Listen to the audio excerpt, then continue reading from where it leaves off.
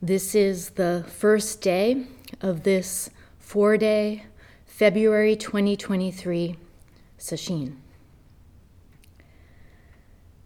I'm going to start off reading from a book by Master Sheng Yen titled Subtle Wisdom, Understanding Suffering, Cultivating Compassion through Chan Buddhism.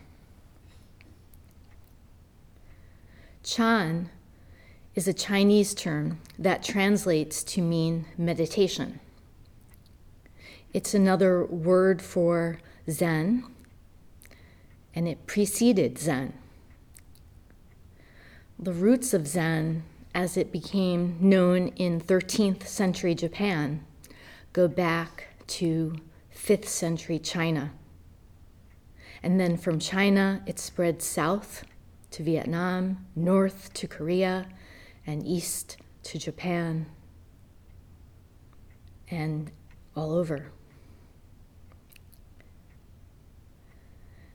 Master Sheng Yen, whose years are 1930 to 2009, was a widely respected Taiwanese Chan master and a scholar. His teachings and writings are very accessible, and he had several centers based in North America. He was a Dharma heir in both the Linji school, which is Rinzai in Japanese, and the Kadang school, which is Sodo in Japanese.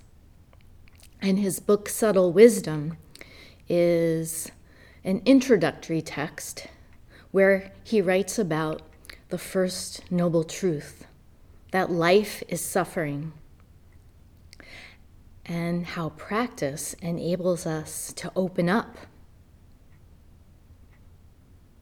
to that suffering and our innate wisdom and compassion. In the first chapter, which is titled Youthful Questioning, he writes about early life experiences that aroused in him deep questions about life and death and impermanence, the kinds of questions that drive us to practice. Who am I? What is this? What happens when we die?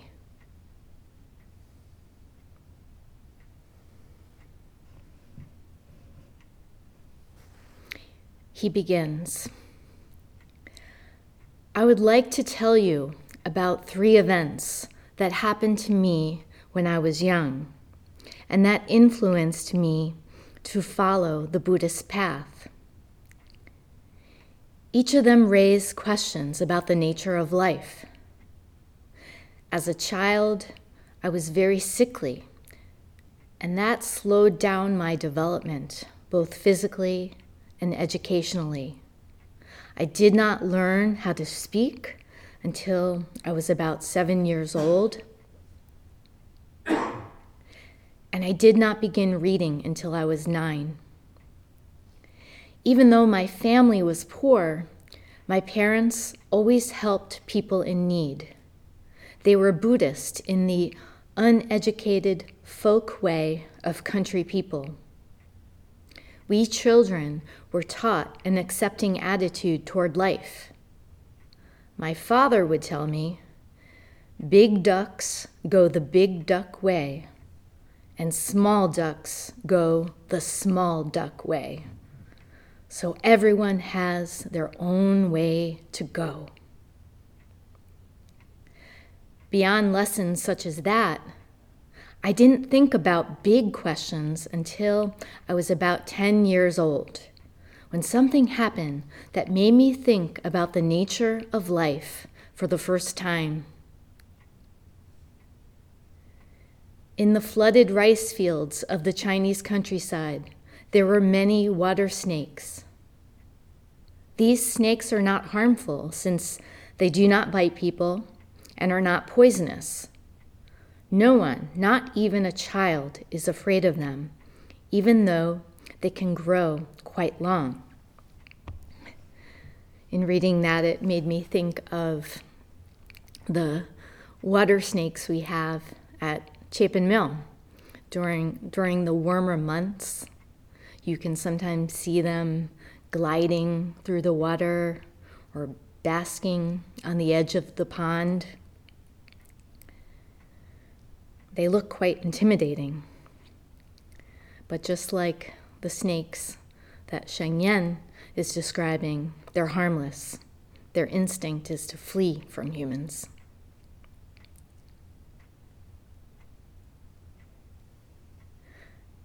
He continues, "One day, I saw a snake over a yard long pursuing a frog about half the size of one's palm. When the snake had almost caught the frog turned and faced the snake. The snake also stopped and darted his tongue out at the frog. Strangely enough, the frog moved toward the mouth of the snake, seeming to offer himself up." Imagine the mind of a 10-year-old witnessing this scene of a frog giving its life up to a snake.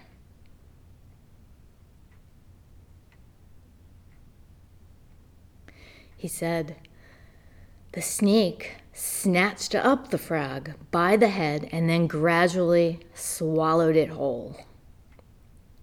My first impulse was to save the frog, and I picked up a stick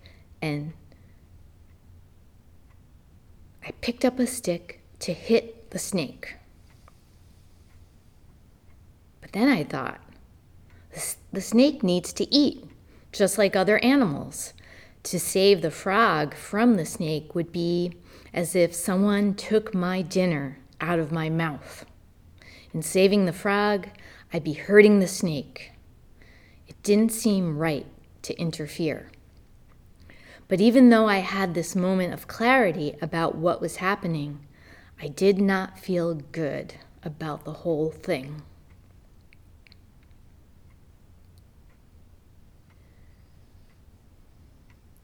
So what he was witnessing was what we call the circle of life, the natural process that governs all beings, life and death interwoven.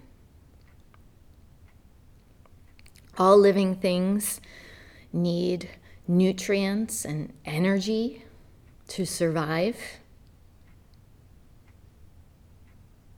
and rely on other animals and plants for that. So it is with us, with every meal that we eat, everything we consume, we're taking away life, even as it's nurturing us.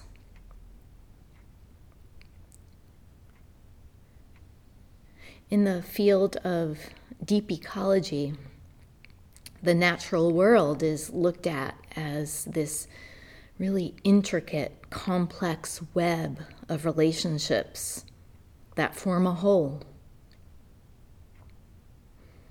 And there's this web of relationships that results in the food that ends up on our plate. Seeds, pollinating bees, clouds, rain.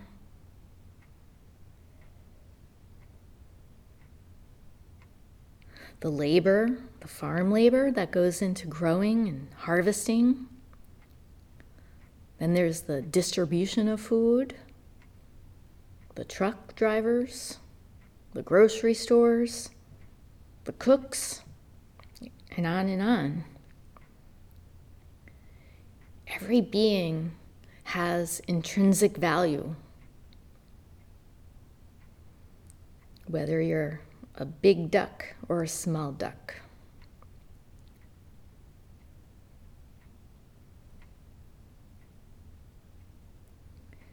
He continues, I watched the shape of the frog travel from the mouth of the snake through the throat and into the body. It made a vivid impression. Because I could still see the frog, I wondered, what happens to the frog? Do the frog and the snake merge into one life? If I were a frog, where would I be now? What also confused me was that the frog had clearly been afraid of the snake initially. He tried to escape and obviously did not want to be eaten. Why then did the frog finally crawl toward the mouth of the snake and let himself be eaten? I could not figure it out, and it left me deeply puzzled.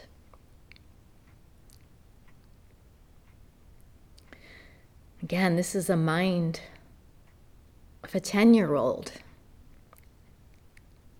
a mind of wonder. By contrast, as adults, we tend to carry so much baggage through the accumulation of our intellectual knowledge, our opinions, assumptions, judgments, and they only seem to harden over time.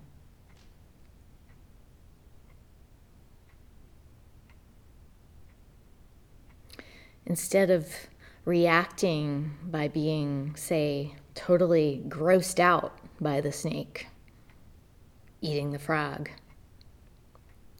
he simply wondered, what is happening? What is this? And what he had witnessed, perhaps for the first time in a very palpable way, is the truth of impermanence. That life passes quickly by.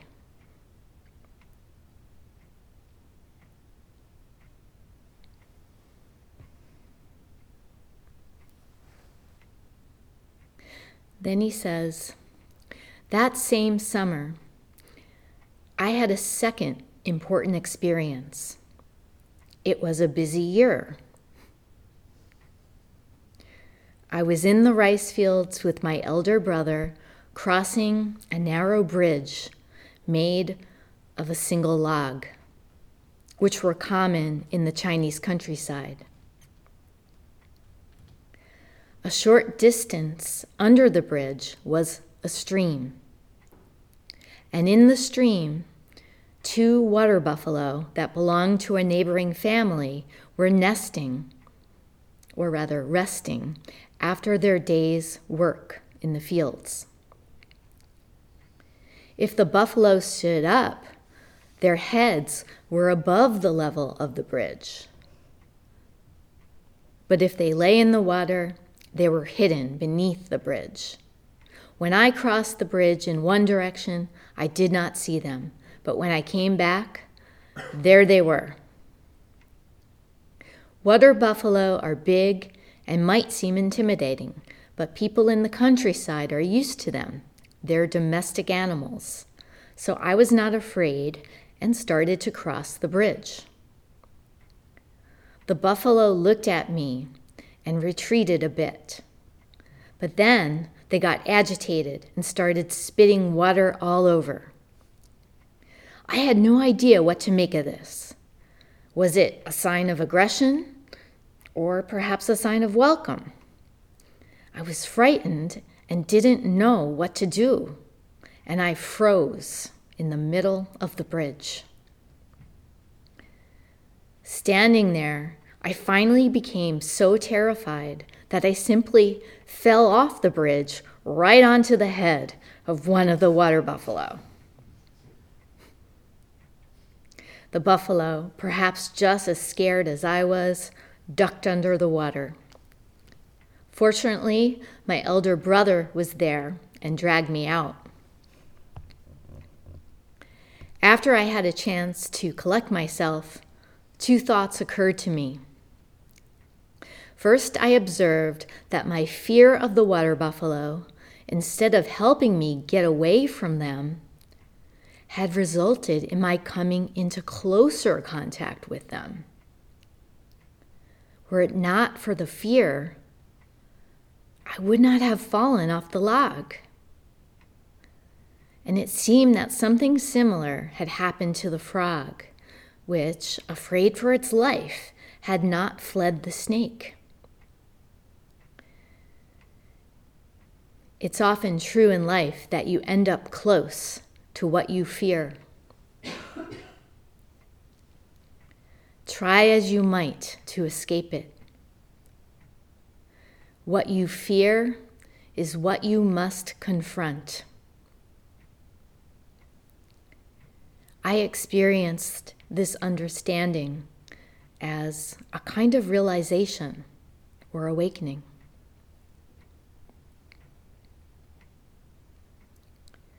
What you fear is what you must confront.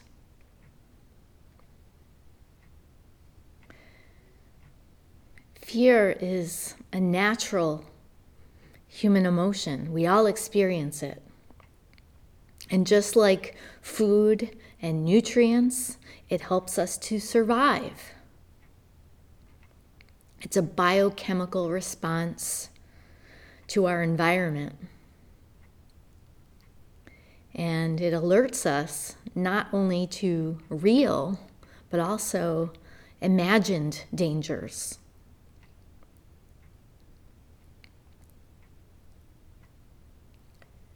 In a lot of situations,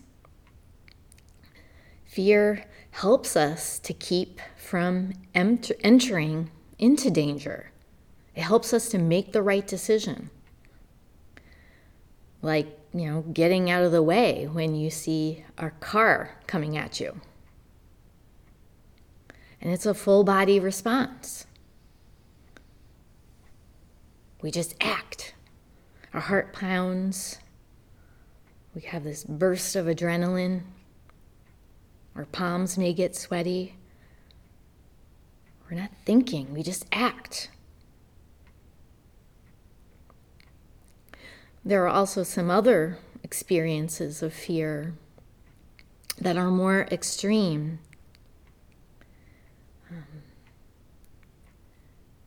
It can be tied to anxiety and require the help of a therapist or a doctor. That kind of fear can be tied to painful experiences of the past, traumas, tragedies that we remember not just in our mind, but in our body. And it can make it difficult to function in day-to-day life. It can show up sometimes while we're sitting zazen.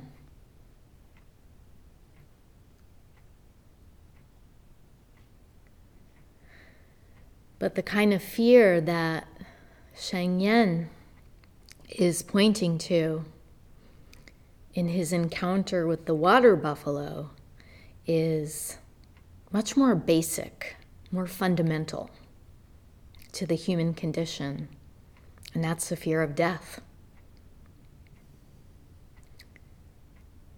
Something that sooner or later we all have to confront. Try as we might to avoid it, along with anything else that makes us feel uncomfortable.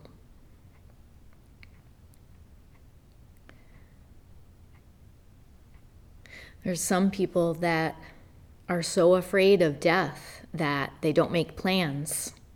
They don't have a will. nor a healthcare proxy should they be incapacitated. I know that was the case for my parents. It took a lot of work and a lot of convincing to get them to write up a will and tell us what their wishes are.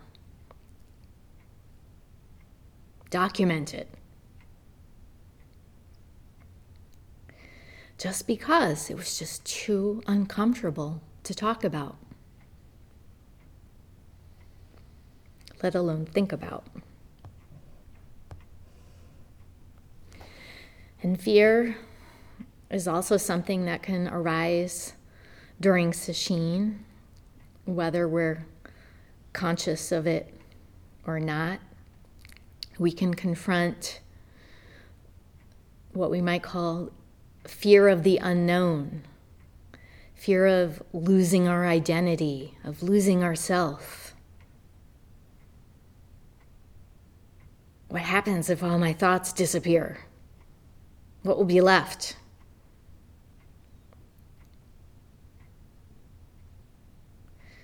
This I, this me that we cling to. Confronting that fear is part of the process of practice. And it really helps when it arises to not push it away, to not distract ourselves, or also not to start dwelling in it, but to utilize the method, our practice, to bring ourselves back to the present moment. So when we do that, we're not rejecting it, but we're also not chasing after it. And that the same goes for any mind state, whether it's fear, joy, boredom. These come up too, but they all pass.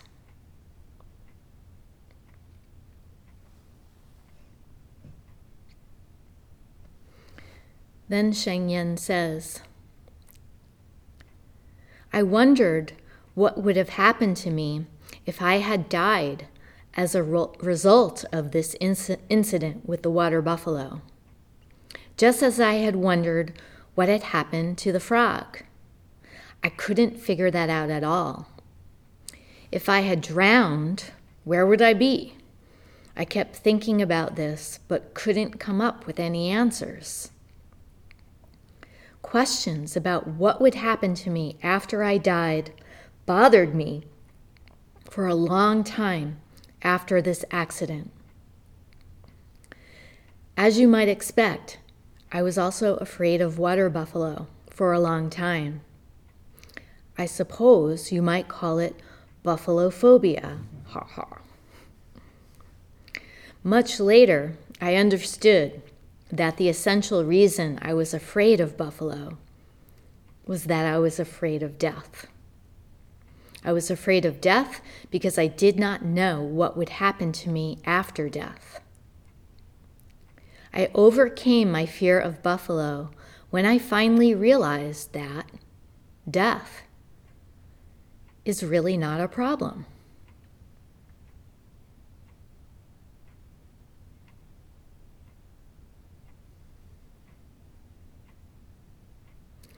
What does he mean by that? Death is really not a problem.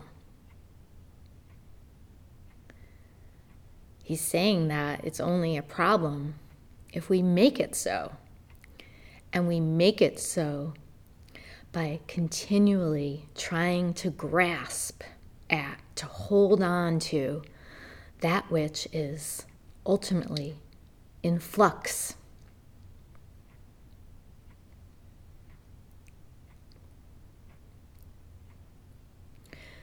Roshi Kapleau used to describe practice as facing our dying and our death. But that was the heart of practice. Facing that nothing is static, in other words. Nothing is fixed.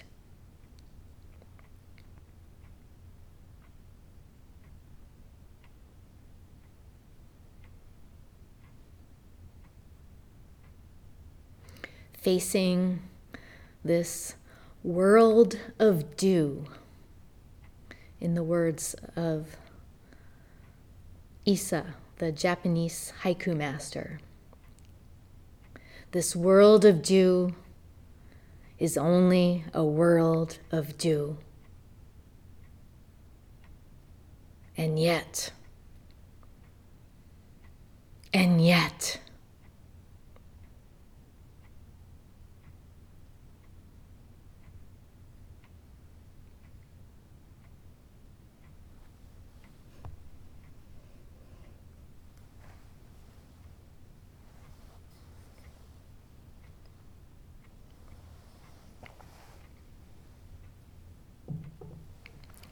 and then Sheng Yan goes on to tell another story.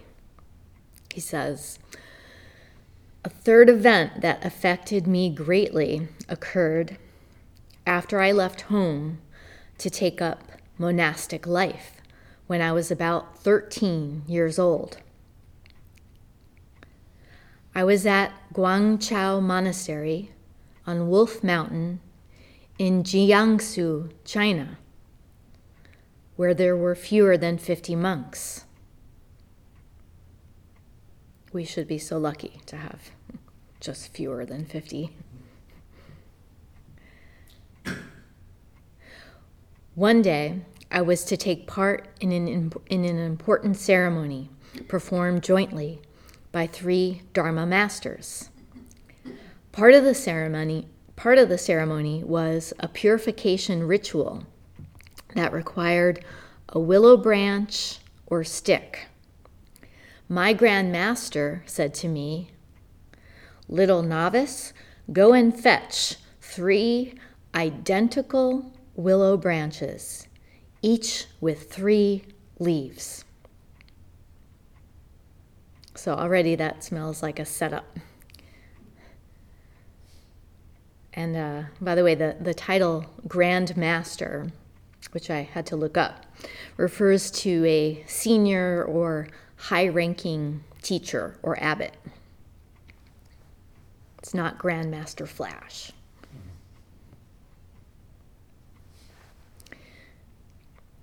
All right, so he had to set out and find 3 identical willow branches. And he says, this seemed an easy task. I went and fetched 3 branches from the willow trees that dropped over a nearby river. When I showed them to my grandmaster, he said, "These are not identical." I said, perhaps a bit boldly, "They are identical in being willow."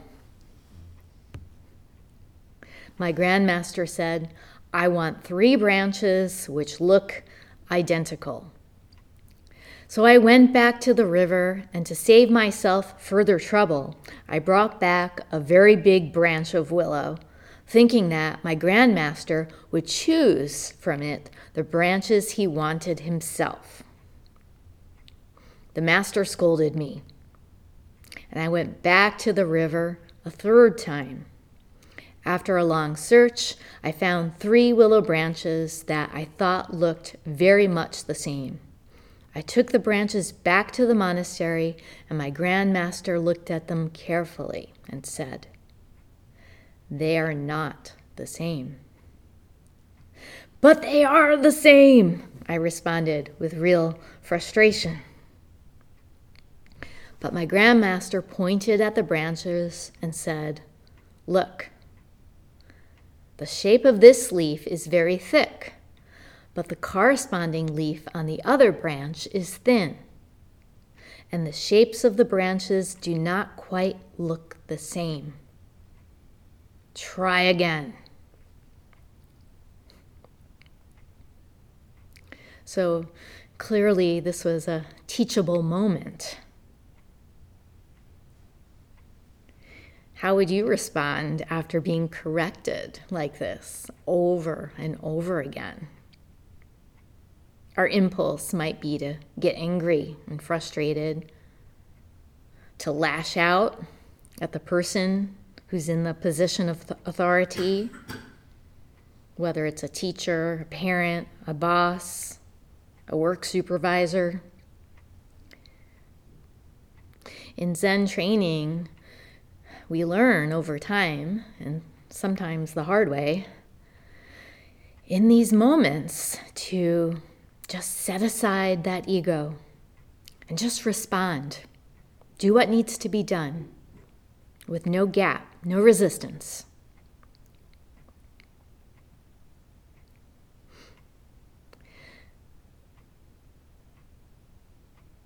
There's a koan in the Mumonkan that relates to this story about looking for the right willow branches. It's number 26. Hogen points to the blinds. The monks gathered before the midday meal to hear the great Hogen of Serio give a talk. Hogen pointed to the bamboo blinds. At this, 2 monks went and rolled them up alike. Hogen said, "One has it, the other does not."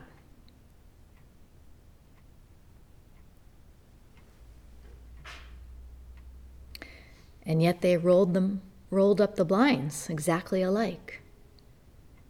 One has it, the other doesn't.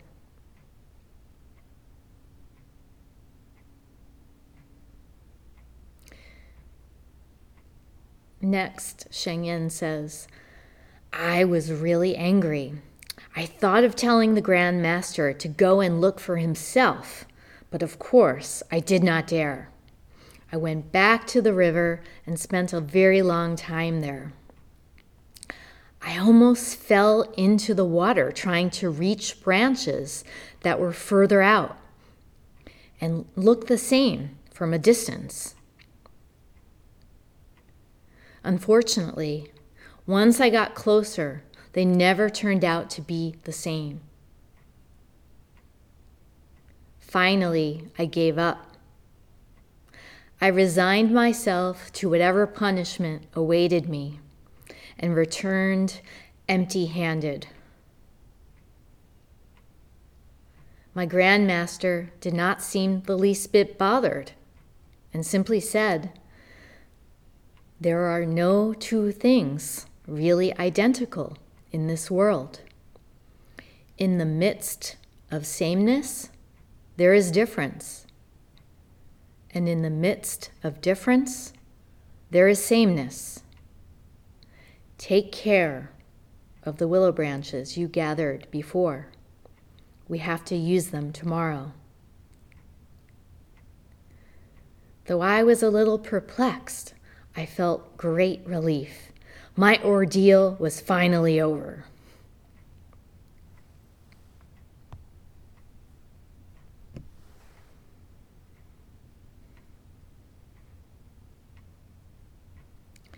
No thing exists apart from anything else. Form is only emptiness. Emptiness only form.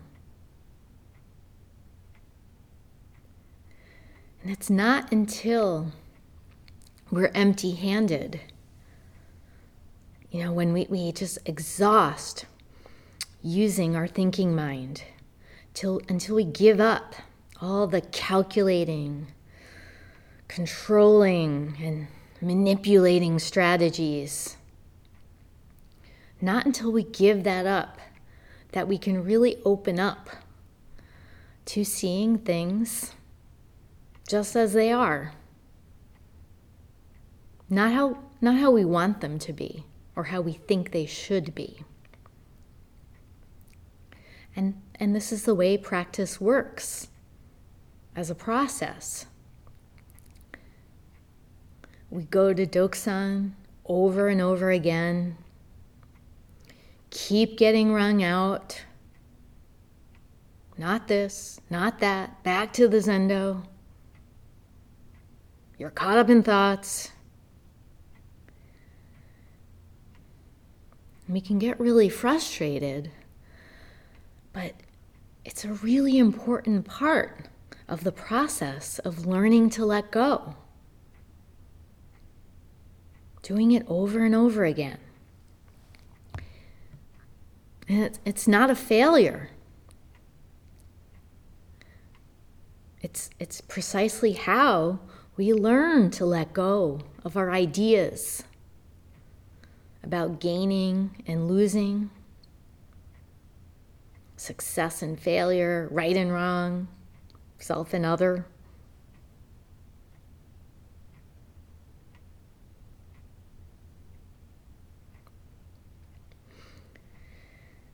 And yet we can get so bogged down by pursuing perfection. This image we have in our head about being a good Zen student. And then when it doesn't go our way, we either see ourselves as a failure or we assign blame on the teacher, on somebody else, on the conditions. In Zen, this is called skeptical doubt, doubt with a small letter D. It's self-centered doubt. To be questioning our worthiness, our abilities.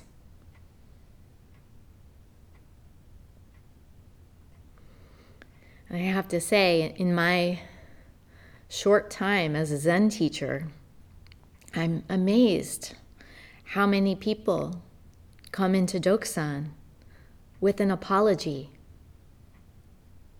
or expressing regret.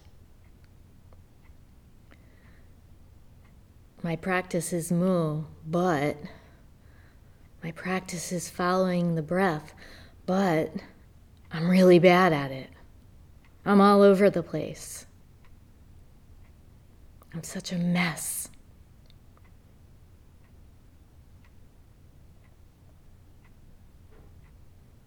I've been there, done that, and I know how painful it is.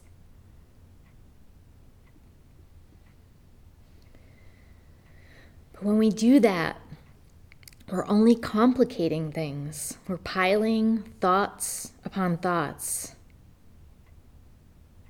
We really do need to keep the practice simple. Really committing to returning our attention to it every time we notice we're off in thoughts or judgments. And we need to have faith in that process. Faith that the letting go itself is the way.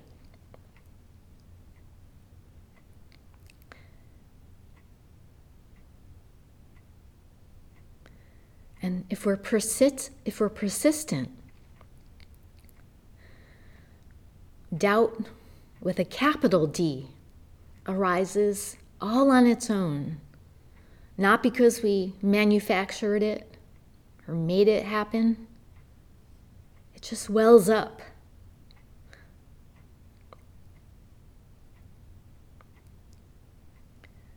But it won't if we keep allowing ourselves to wallow in our thoughts.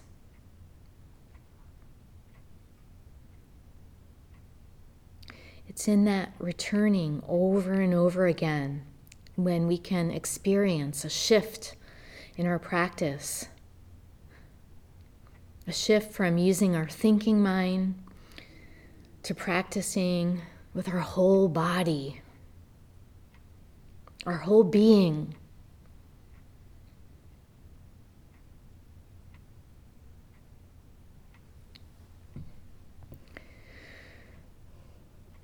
Back to the willow branches. There's more to the story.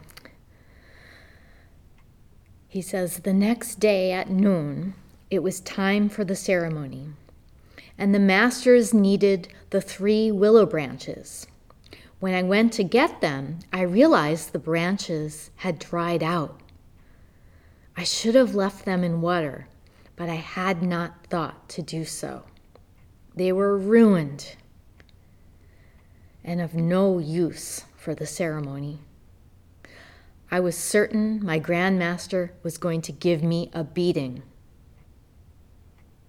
but he did not.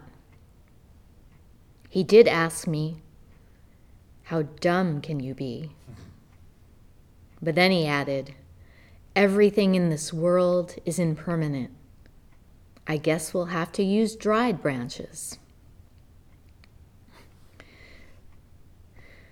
I have to say about thinking he'd get a beating, this incident probably would have taken place back in the 1940s or 50s when corporal punishment, as it's known, was considered an acceptable method of disciplining a child, at least in some cultural contexts. I'm guessing not just in the US, but also in other countries. When I was a child growing up in the 1970s, that's how my parents punished me. It was either with a wooden spoon or a leather belt. And that's how it was for my parents when they were children, passed on from generation to generation. Fortunately, today it's more recognized as a form of abuse.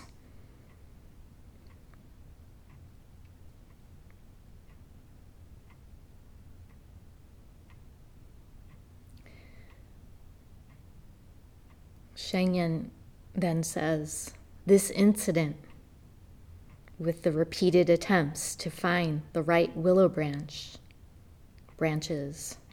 revealed two things to me. I realized that no two things in this world are really identical. When seen from a distance, things appear to be the same, but upon closer observation, one inevitably finds that they are not. First, my Grand Master asked me to find identical branches, and later he said that identical branches cannot be found. I don't know whether he intended to give me a lesson in Buddhism, but the incident was quite illuminating for me.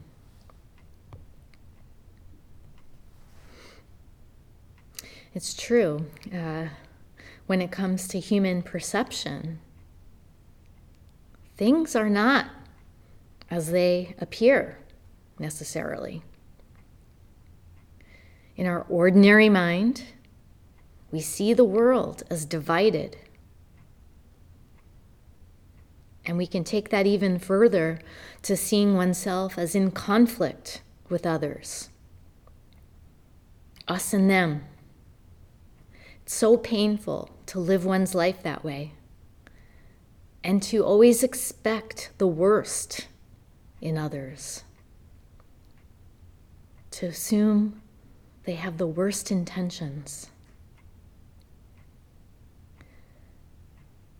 We're so fortunate to have this practice as a method for grounding us in the present.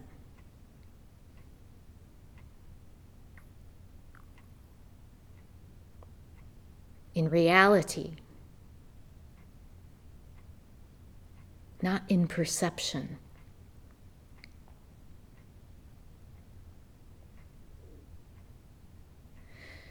Shengyang then says, the second thing that had a great effect on me was my Grand Master's final comment. Everything is impermanent. It is not just that this is true for most of the time, or that it is a truth to be considered alongside an equally valid notion of stability. Everything is always impermanent. It wasn't just that the willow branches had changed by the second day. At the very moment I took them from the trees, they were changing. They were always changing. Of course, so is he. The two things I understood from my experience with the willow branches had a deep effect on me and gave me insights I have carried through life. To this day, I do not think that other people should be like me or should think like me. I don't expect that any two individuals will be the same or that any two things will be identical. It's not possible. So why expect or desire it? The experience I had in my youth, the 3 stories I have told, and the questions they aroused in me are relevant to Chan practice. I tell them to you because they are a good introduction to understanding Chan, and they help me begin my practice. But what exactly is their relevance to Chan practice? I will not tell you. It is something that you can investigate. In Chan, you must always investigate for yourself.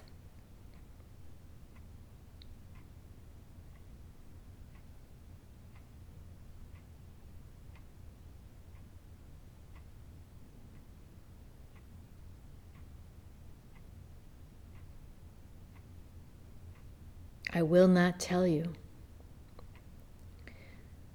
You must investigate for yourself.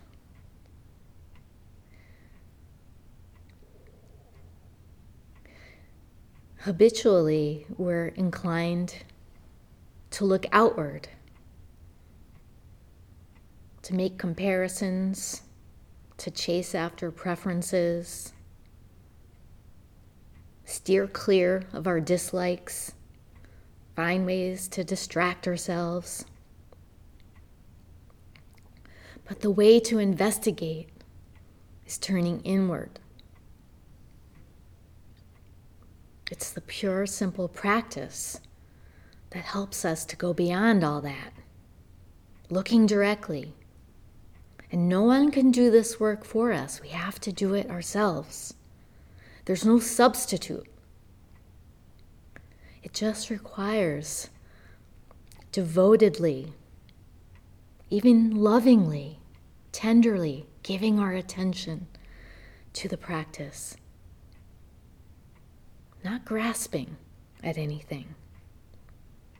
Not trying to remove ourselves from the conditions that we're in. Just practicing in the body that we're in.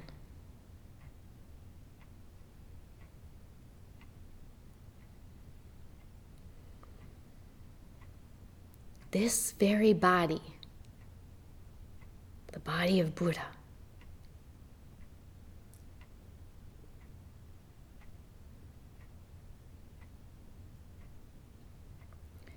we'll stop here and recite the 4 vows.